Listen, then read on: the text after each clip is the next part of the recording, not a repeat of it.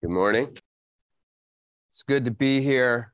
We are going to be looking at Psalm 32. And we're going to start looking at the Maskil Psalms. Starting today, we'll work our way through all of the Maskil Psalms over the next 13 Psalm Sundays. So it'll take us a year to get through that. But that's where we'll be. That's all right, because, second Sunday falls every month until Rapture. Well, it'll still fall for other people. So there'll always be a second Sunday, and Psalms is just long enough that it will take us all the way to the Rapture to finish the book of Psalms. So that's good. So we'll always have a Psalm Sunday, and this is just the new focus. We were in 119. We worked our way through that, and so we'll put our focus into the Maskil Psalm. So what is a Maskil Psalm? I mentioned it in passing last month when I was giving an overview of the Psalms, but we'll take a little closer look at it today. So the word maskil itself comes from a Hebrew word that appears 13 times in your Bible. If you were to open up to Psalm 32 and you were to read the introduction to the Psalm, you would see the word maskil there in English. It would say a Psalm of David, maskil. And that Hebrew word that we get that English maskil from appears 13 times only in the introduction to Psalms. So there's 13 maskil Psalms. Now, they're written by various writers, and we talked about writers last month, but David has a number of them. The sons of Korah have a few. Asaph writes a couple. Heman and Ethan both write one maskil Psalm themselves. A couple of the maskil Psalms specifically say that they were to be performed with stringed instruments. So as we know that Psalms, generally we think about the Psalms as a hymn book. We think about them as songs or poems. They are also specifically, some of these maskils to be done as a song. Now the word itself, it means to instruct or to teach. You have it up there. It means also that it comes from a separate Hebrew word, which means to give wisdom or to give understanding. And so the idea behind the Maskil Psalms in particular is that they are a psalm for public instruction. Or as you see there, the word didactic. They were a teaching poem or a teaching psalm. So they're unique in the sense that, some of the psalms you see are a prayer, are a lament, are a cry for help. You see different types of psalms. Some are just psalms of rejoicing and praise. They're one man's heart being poured out directly to God for various reasons. These, however, were not designed to be one man's heart towards God. These were designed to be the heart of God coming through one man to the congregation, right? So in this one, you don't see David starting off with a prayer. He starts instructing right away, right? And so, for our background, I chose, with Rosie's help, I told her I was wrestling with finding a stock image or a background. This is actually the front of our building. These are the steps. This is Midtown. Because if you would look back into Hebrew culture, the tabernacle coming into the place that they would join together way into the Old Testament and into the temple once it was built would be the place where in front of this tabernacle or in the temple, they would have a gathering space where this type of psalm would be given to all of the people. This was the setting. And so I put that there, and it's much like, I could have just as easily put, for our modern setting, I could have put the pews. I could have got a picture of our auditorium, but they're to be delivered in that fashion. And so typically, maybe you think of the amphitheaters of Greece and some of these old time ways of gathering a crowd, or just Jesus and, a bunch of people. You think of the feeding of the 5,000, and, as a kid, I imagined it as a bunch of people sitting around in some grass, on a hillside, or the Sermon on the Mount. These types of ideas where you just get this public place. Once the temple was built, you had a structure for it to come and say, okay, now listen, here's what God has for you. And so that is what we get out of the Maskil Psalms. Psalm 132 and verse 18, it says, I will instruct thee and teach thee in the way which thou shalt go. I will guide thee with my eye. And that word instruct there comes from that same kind of similar related word that we get maskil from. And so this is the idea of the maskil Psalms. Colossians chapter 3 and verse 16, we're given a similar type of idea in the New Testament where Paul writes and he says, let the word of Christ dwell in you richly with all wisdom. And it should teach and admonish. And we should teach and admonish one another in Psalms, specifically the maskil Psalms. They should be used for teaching and admonishing. And the whole, all of Scripture as well, we know is profitable in many ways. But the maskil Psalms, the Psalms, should be used in teaching and admonishing, and in hymns and spiritual songs, singing with grace in your hearts to the Lord. Now, the next slide is going to be busy. You might want to take a picture of it because it'll be too much to write down. But these are all of the maskil Psalms. And these are kind of the key idea that those maskil Psalms are communicating. I actually borrowed this list from Alan Shelby. Alan Shelby went through and taught this about 90 years ago. And he titled them all. And as I was studying for today and reading through, I read through all of those and I thought, man, he nailed it, which of course it's Alan. He nailed it.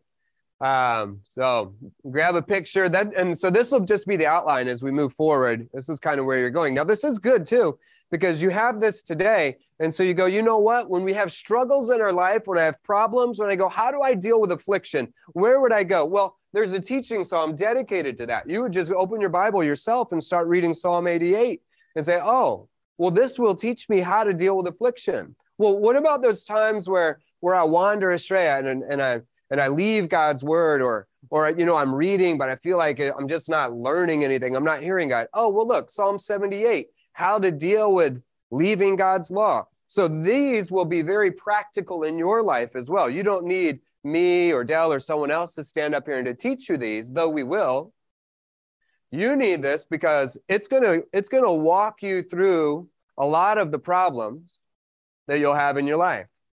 Well, what about death? Well, look, Psalm 55. This is designed to give instruction to the masses, to we'll say the church, but also specifically the Hebrew people, on how do we deal with death? What about the natural man? I keep wrestling with the flesh. Oh, look. All right, so you get the picture. You can see what all's up there. So Psalm 32. Let's go ahead and open our Bibles, and I'm going to read through it just so we can put it in our mind. And before I do, I'll remind you, this psalm is about forgiveness. That'll be the theme for today. And I'll tell you this up front. This psalm naturally divides into 4 sections. God set this one up and made it real easy to teach because he put 3 selahs in there. So each selah breaks it down into sections for you. And so you'll see as we read through it together here in just a moment, verses 1 through 4 will go together. At the end of verse 4, you have a selah. Then you have verse 5 with a selah by itself. And then you have verses 6 and 7, and then another selah. And then you have those last verses 8 through 11, which will bring the next selah. And so real quick, what is selah? Well, selah is a praise and a pause. It is a musical instruction. It's something that, that Rosie or Maria, people who can read and understand music, you know what? When I look at sheet music, I don't understand most of what's going on there. I'll just be honest. Rosie teaches the elders choir and the pastors and the elders. We have this choir and she brings us sheet music. And the other day, half in jest, but not totally. One of the guys was looking at it and flips it up the other way. And he's like, I don't know what to do with all this. And then they'll write instructions, but there's instructions written in. And if you're a composer, if you play an instrument, those instructions mean something to you. And to me, it's all Latin, literally. They just write like mezzo forte, and you're like, okay, what? I don't know what that means. And so you do, but it does if you're a composer. Now this selah was for the instructor. It tells you how to play, and it tells you here is where you take a pause. It's a suspension of the music. So we would say, maybe the instrumentation would stop, the music would stop. It's a place of rest to allow praise to be accentuated.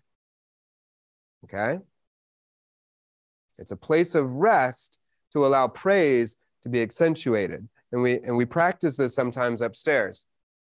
You'll see that we'll be in a song and maybe they'll just stop singing the lyrics and you'll get a little instrumental break.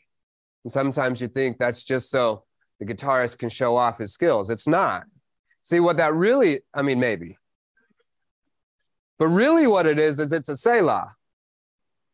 It's an opportunity for you to take a moment and to reflect and to meditate on the things that you have been singing. And when you're singing the word of God, it gives you an opportunity to stop and to interact with the word of God. So it's a pause in the praise, but it's not a stop and tune out. It's a stop and tune in more. So when you see Selah, it should cause you to stop and to say, okay, what did I just hear? And what does that mean for me? It's also a type or a picture of the millennium or the millennial kingdom. So I'll just kind of drop that on you. You can look at that later, but a time when God will establish a kingdom on this earth and there will be a pause and there will be peace and where all of the world will get to stop and to put the emphasis on hearing God and meditating on who he is and just worshiping him. So when you see Selah, that's also a type of the millennial kingdom. Now, there are 74 Selahs in the Bible. 71 of them appear in Psalms, and that's to be expected because it's a song book. That leaves 3 that are outside of the book of Psalms, and all 3 of those appear in the book of Habakkuk.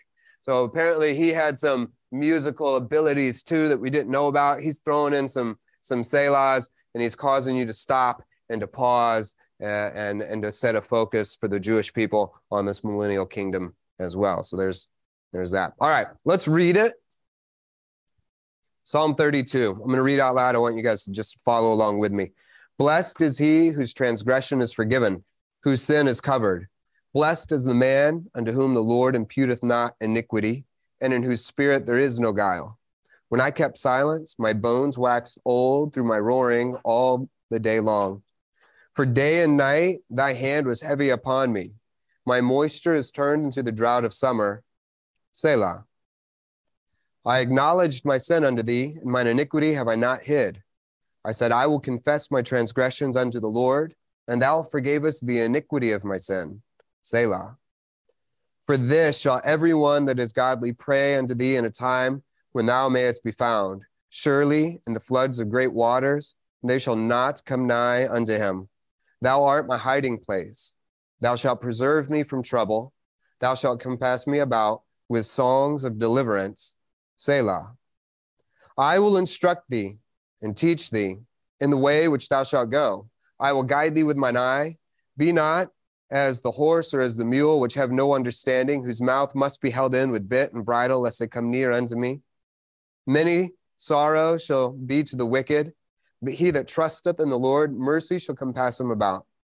Be glad in the Lord and rejoice, ye righteous, and shout for joy, all ye that are upright in heart. Let's pray. Lord God, lead us in your word as we consider forgiveness. God, this is one of those key concepts in the Bible. Without forgiveness, we all are without hope. Without your forgiveness, God, we all remain sinners. Without your forgiveness, we cannot work, we cannot earn, we can do nothing to impress, please you, or to gain our own salvation. God, lead us to be a people who seek your forgiveness. In Jesus' name, amen. All right, so this chapter, it opens up with, in those first couple verses, talking about some blessings. In verses 1 and 2, David is going to lay out a couple ways to get blessed, and then he's going to come right back and kind of jump on these terms again. I want to take just a minute to talk about a couple words. Blessed is he whose transgression is forgiven, transgression, whose sin is covered, that word sin. Then blessed is the man in whom the Lord imputeth not iniquity.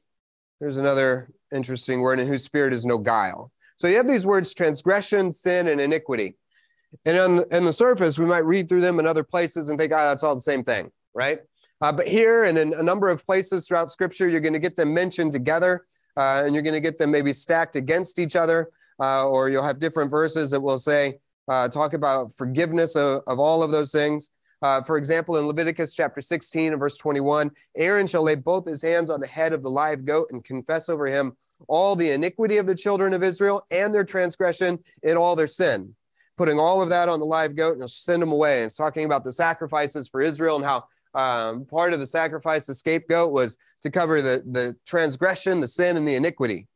In Nehemiah 4:5, Nehemiah makes a prayer against his enemies, and he says, "Cover not their iniquity, and let not their sin be blotted out before thee, for they have provoked thee to anger." And so he talks about these as being a little different. I just want to give you a quick insight into those three words. All right. I was going to make you a chart, and then I decided I wasn't even going to cover this. And then I decided about 20 minutes ago I was going to drop it on you. Iniquity occurs 278 times in the Bible, in the Hebrew form, and in the English form. The Hebrew word that we get right here appears 230 times in the Bible, and in 220 of those, it's translated as iniquity. It means perversity, depravity, or guilt.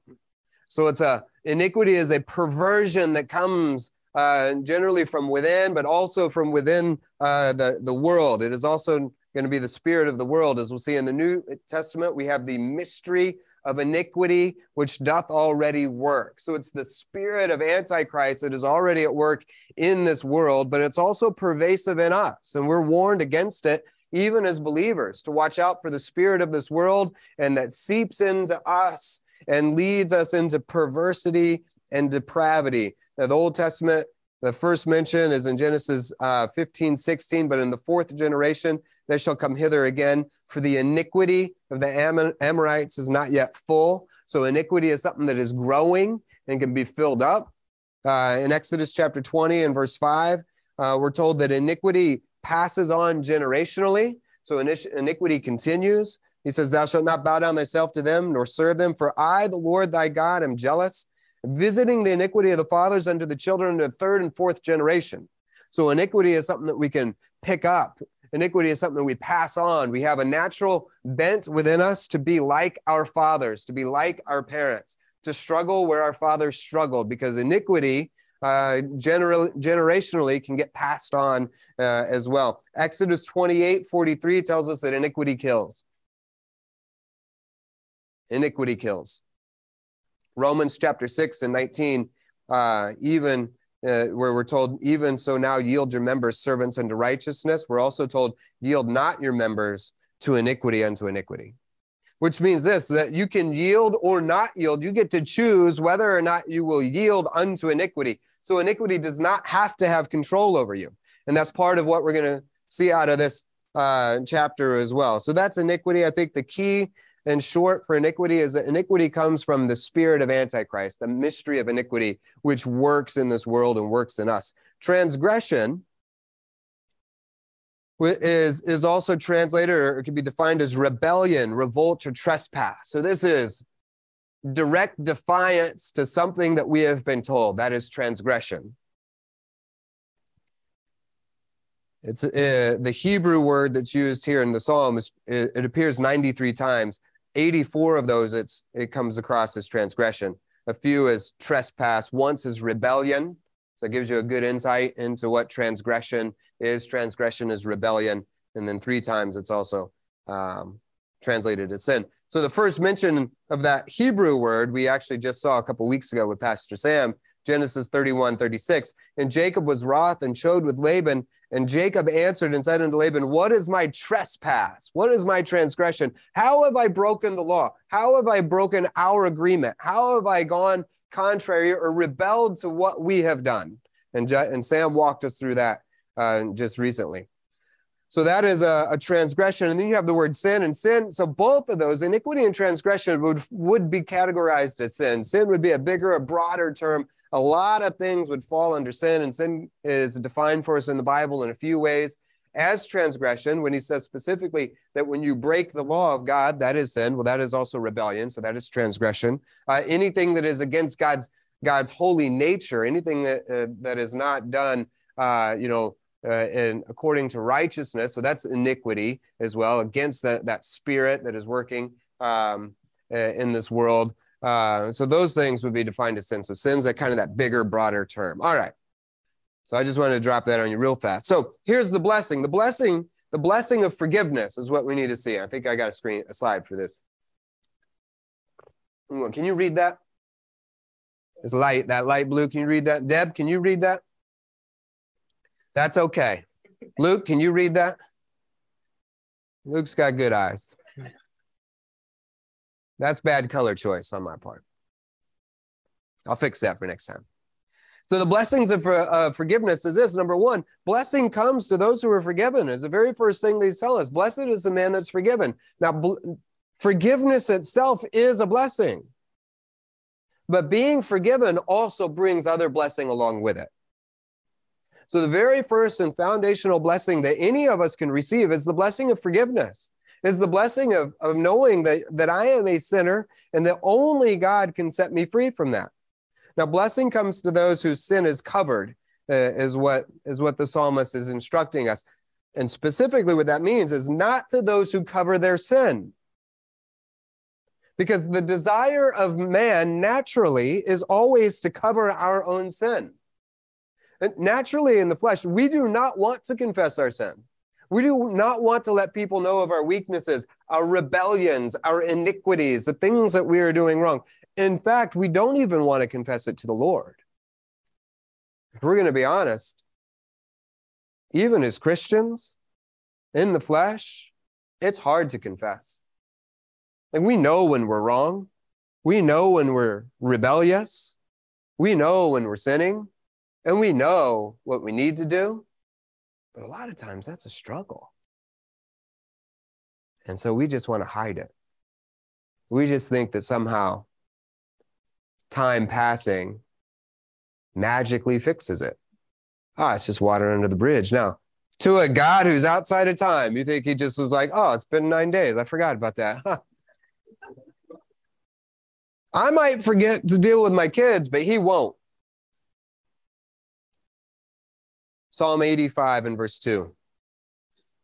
Thou hast forgiven the iniquity of thy people. Thou hast covered all their sin. Selah. See, because it's only God that can cover sin. And man tries. We try with self-righteousness. We try with works. We try with silence. We just try not saying things. We try all of these ways to cover our sin. But it's only God who covers sin because it's only God who judges sin. Since he is the one who can judge sin, he's also the one who can forgive and actually cover that up. I mentioned Nehemiah 4:5 a minute ago, where Nehemiah is praying that his enemy's sin would not be covered, that their sin would be well known. Isaiah chapter 43:25, even I am he that blotteth out thy transgression for my own sake and will not remember thy sin. He covers, he blots out, he deals with transgression. Now in Romans chapter 4, Paul quotes this.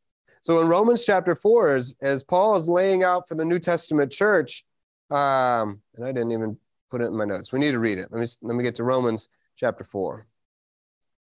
I got to use my Bible. Paul quotes David in verse 6. Even as David also describeth the blessedness of the man unto whom God imputeth righteousness without works. So Paul says that David recognized that grace by faith is better than what they had in the Old Testament of grace by works. Right? This is the man who's truly blessed. You and I have a blessing that was even greater than the blessing of David, saying, blessed are they whose iniquities are forgiven and whose sins are covered. Blessed is the man to whom the Lord will not impute sin. Well, that's you and me who know Christ as our Savior.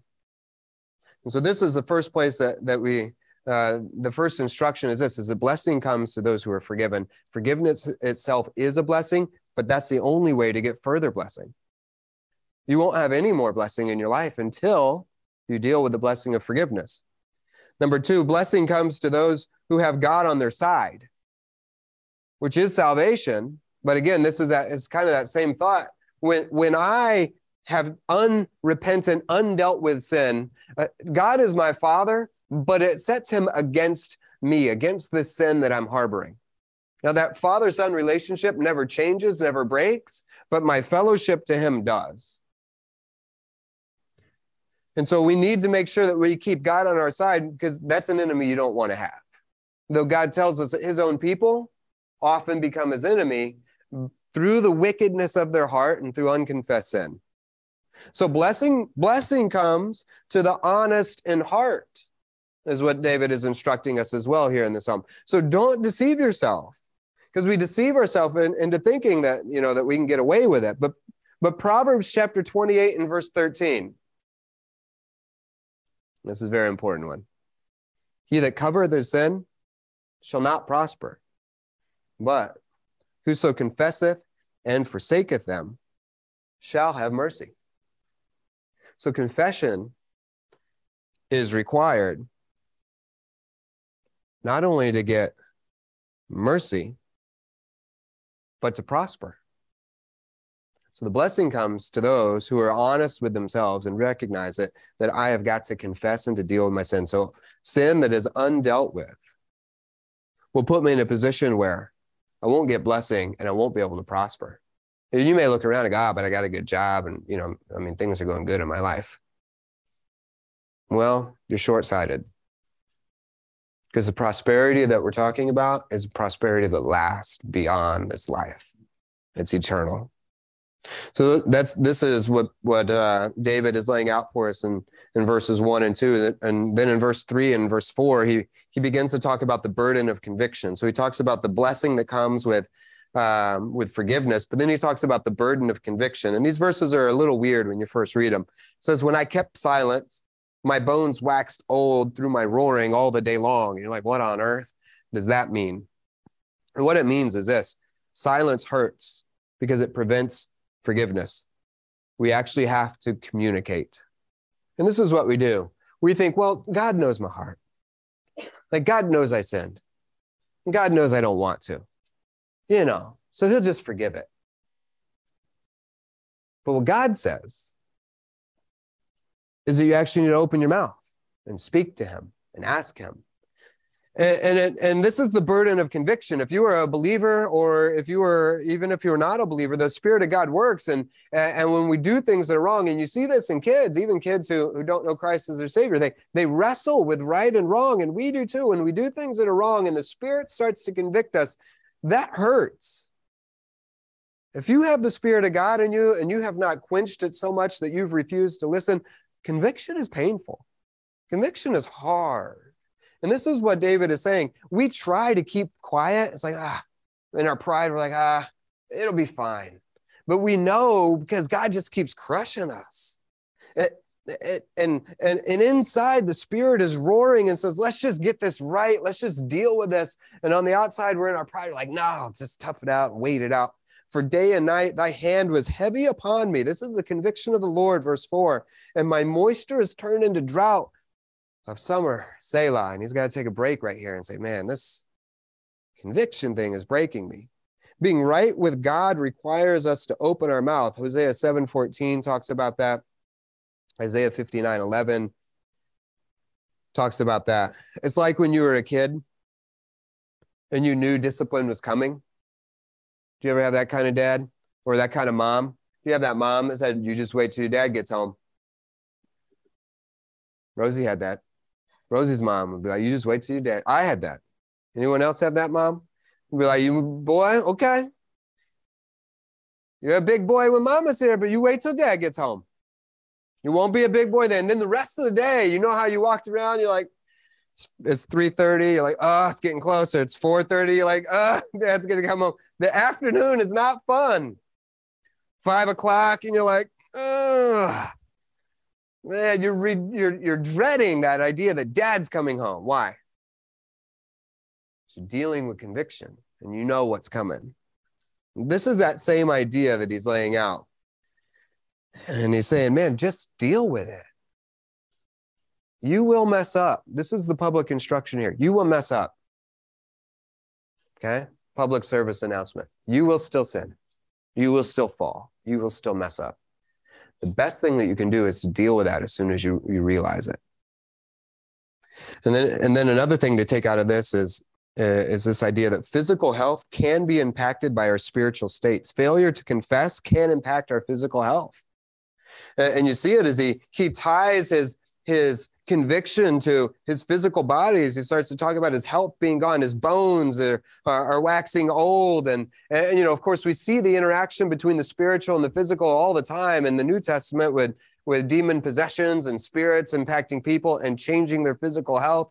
We see it in Job's physical health being impacted by spiritual beings. But the same thing is true. And even science is coming to the place where we strongly support everything that God told us in Psalms thousands of years ago. Your stress will change the way your body functions. Continual anguish shortens your lifespan. Amazing. Confess. Deal with it. Don't hold it. All right. So God knew what he was doing. Science is catching up. And so this was the cry of David, and this is the stress of conviction. This is the stress of having a conscience. This is good. It's a good stress to have, but when you have it, you want to deal with it as quickly as possible. Jesus made a similar cry in Matthew 27:46 on the cross. My God, why hast thou forsaken me? Which you see also in Psalm 22:1, which Jesus was quoting, which says, my God, why hast thou forsaken me? Why art thou so far from helping me, from the words of my roaring? And in this instance, Jesus, had to take on sin. He wasn't getting forgiveness. He was taking sin. And his point was, man, this is not fun. This hurts. More than the pain of a physical cross, Jesus is crying out and saying, being separated from the Father is what hurts the most. And then there's that Selah. So you work through that and you get that instruction. It's like, got to take a break because that's hard and heavy. Then you get verse 5. And verse 5 gives us the steps to forgiveness.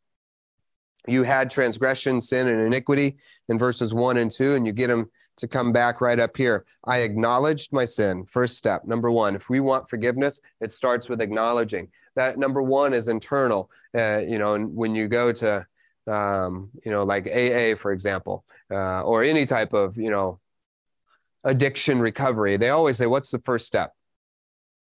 Admit it, recognize it. Come to an honest position in your own heart and say, I'm an addict. I struggle with gambling. I struggle with alcohol. Whatever your addiction is, you can't get recovery until you're honest. And so this is where all forgiveness starts. It starts internally by acknowledging. It has to be an honest evaluation directed towards me, but then it needs to be an honest evaluation that I can then take to the Lord. I acknowledge my sin unto thee. And then he says, I acknowledge my sin unto thee, and mine iniquities have I not hid.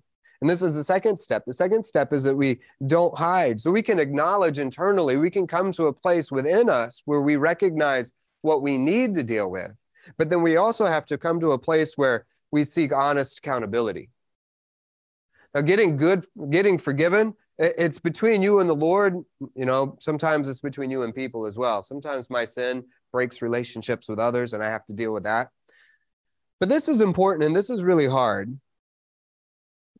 Getting forgiveness and then, trying to stay in a place where we're walking with the Lord and we don't have to continually seek forgiveness. And again, you go to AA and they're going to tell you the same thing. You get a good counselor, they're going to tell you the same thing. Get some accountability. Get some people in your life to help you out with this. Change your playgrounds and change your playmates. I think that's how they say it, right? You can't go back to where you were. You can't go back to the people you were around.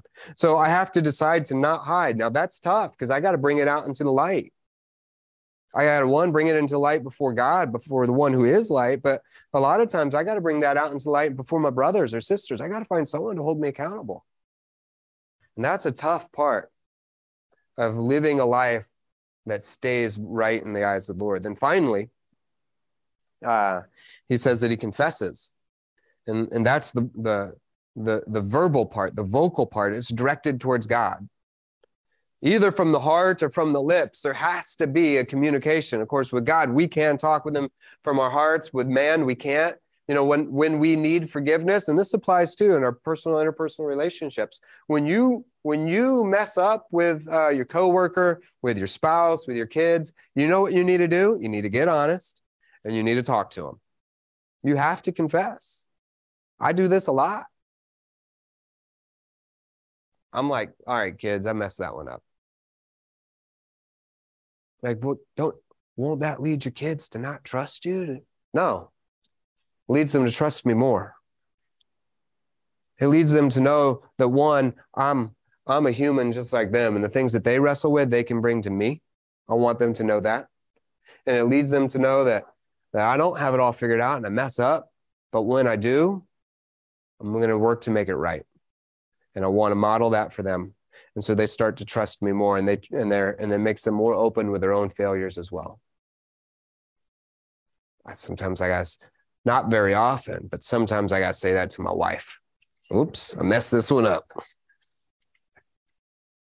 So we got to confess. And then we have Selah. It's like that one verse was enough. And it's like, all right, we need to take a rest. Because that confession piece is hard. When you actually acknowledge and don't hide and confess, you're like, okay, now let's rest and meditate in that for a bit. Then you get to verses 6 and 7. And God becomes our hiding place. For this shall everyone that is godly pray unto thee in the time when thou mayest be found. See, and this naturally comes to those who are children of God, because the Spirit of God is always seeking communion with God. And when the Spirit of God is in us, he's always seeking right communion with the Lord. And when anything is breaking that communion, the Spirit wants it back. And the Spirit works that in us. And so the godly, you got to stay tuned into the work of the Spirit, the voice of the Spirit in your life. And when you hear it, the godly, even though confession is hard, they want it because they know that what comes after that is worth it. And so the godly seek after this. This is what they pray for. I mean, sometimes I'm praying, God, just show me where I messed up. I mean, if there's something in me that I don't even recognize, God, bring it to my attention so I can fix it. Thou art my hiding place. Thou shalt preserve me from trouble, and thou shalt compass me about with songs of deliverance. And then God becomes our hiding place and our fortress, and he begins to protect us himself. We've got to move into the last section because we're running shorter on time. But God wants us to hide ourselves in him. And I'm going to give you a really obvious statement here real quick. How do I know I'm right with God? By getting right with God. Well, that's circular. I know. Sometimes that's what you do. You just got to stop and evaluate and say, I need to get right with the Lord. And I don't even know what to get right. God, lead me so I can get right. Okay. All right. And then you get the last section of it. Now, after the Selah, there's a change. And the change is it's I will. It's God starts to speak. And really the way this chapter breaks down is this last section, 8 through 11, is God's commentary on what David gave us in the beginning. When you read through it, you just see, the same thing replayed. I will instruct thee. He starts telling you what the blessings are that David was talking about in the beginning of the chapter. And God gives you those. I will instruct thee in the way which thou shalt go. I will guide thee with mine eye. Be ye not as the horse. So he gives us a couple different I wills. Just toss them up there. We're going to go a little quicker. I'll instruct thee. I will teach thee. I will guide thee. Those are the blessings. You want God doing that in your life, right? Be not as the horse or the mule, which have no understanding. And then he wraps it up with that there will be sorrow unto the wicked, but be glad in the Lord and rejoice. All right. They're getting loud upstairs. So we're gonna wrap up here too. And so you can take this chapter and look at that last part. Look at how God comments on his own word and confirms what David was teaching us. 2 Corinthians chapter 7, verses 9 and 10. Now I rejoice, not that you were made sorry, but that ye sorrowed unto repentance. For you were made sorry after a godly manner, that ye might receive damage by us and nothing. For godly sorrow worketh repentance unto salvation, not to be repented of. But the sorrow of the world worketh death. We're going to close with Rosie singing. She took Psalm 32 and turned it into a song, because these are songs or psalms for public instruction. And as she sings, your job is to meditate on the instruction on the words that God gave us there, on the things that we talked about today. If you need forgiveness, then you need to talk to somebody around us. Some of you need to talk to somebody to get forgiveness from them. Some of you need help knowing how to get forgiveness from the Lord. Some of you just need to bow your head and take a few minutes and give some things to the Lord. But let's deal with forgiveness. And when Rosie's done singing, you are dismissed.